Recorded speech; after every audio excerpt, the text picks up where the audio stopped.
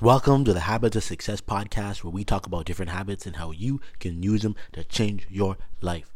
My name is Ian Warner, and I'm your host. And today, we're going to be talking about how to reduce your decision load and increase your willpower.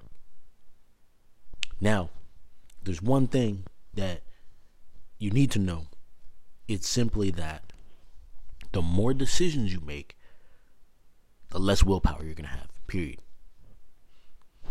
Decision making actually drains you of your willpower. Like the more it does, that's the thing. It doesn't matter whether you're making these big decisions or you're making little stupid small decisions that really don't matter.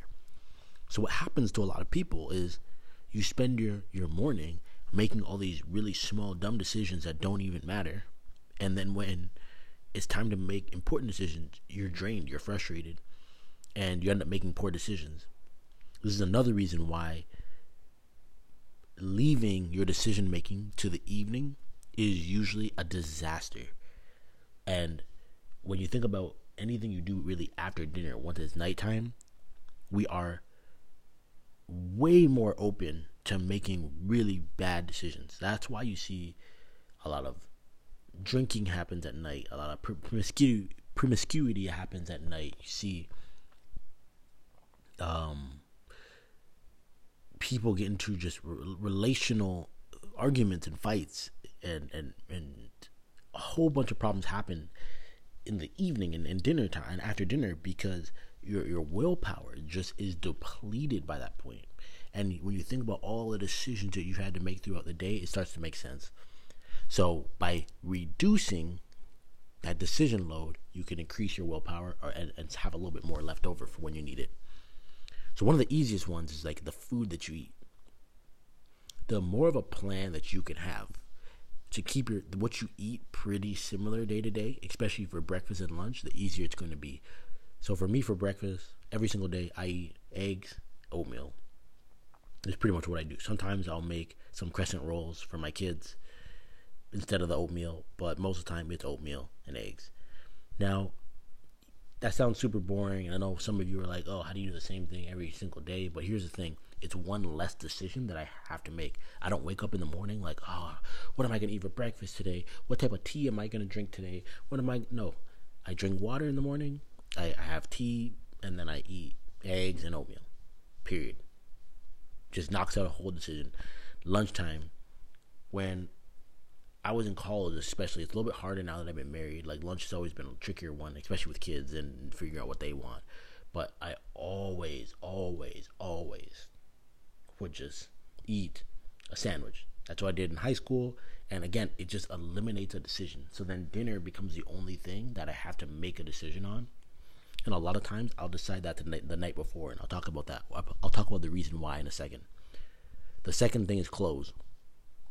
So we all have heard of why Mark Zuckerberg wears the same jeans and sweatshirt, or why Steve Jobs always wore the jeans and the turtleneck. The reason that they did this is because it helped them to make less decisions. If you wear the same thing every day, that's one less decision that really doesn't matter. When you wake up in the morning and you have to sit there like, oh, what am I going to wear today? And you're sifting through all your clothes, trying to figure out which one you're going with. That is all these decisions that you're making, and you're just wasting your willpower super early in the morning. So then, say you get in your car and you like to take different routes to get to work. So now you've made all these decisions on what you're going to eat, what you're going to wear, how you're going to get there, so that by the time you actually get to work and it's time to make important decisions, your willpower is already down the drain. So by wearing the same thing every day, you can avoid that. Now, I get it. Not everybody's going to do that or wants to do that. But one thing that can help seriously is reducing the option in terms of what you're willing to wear to work. Have 2 or 3 options for jeans. Have another, couple shirts that you're willing to wear.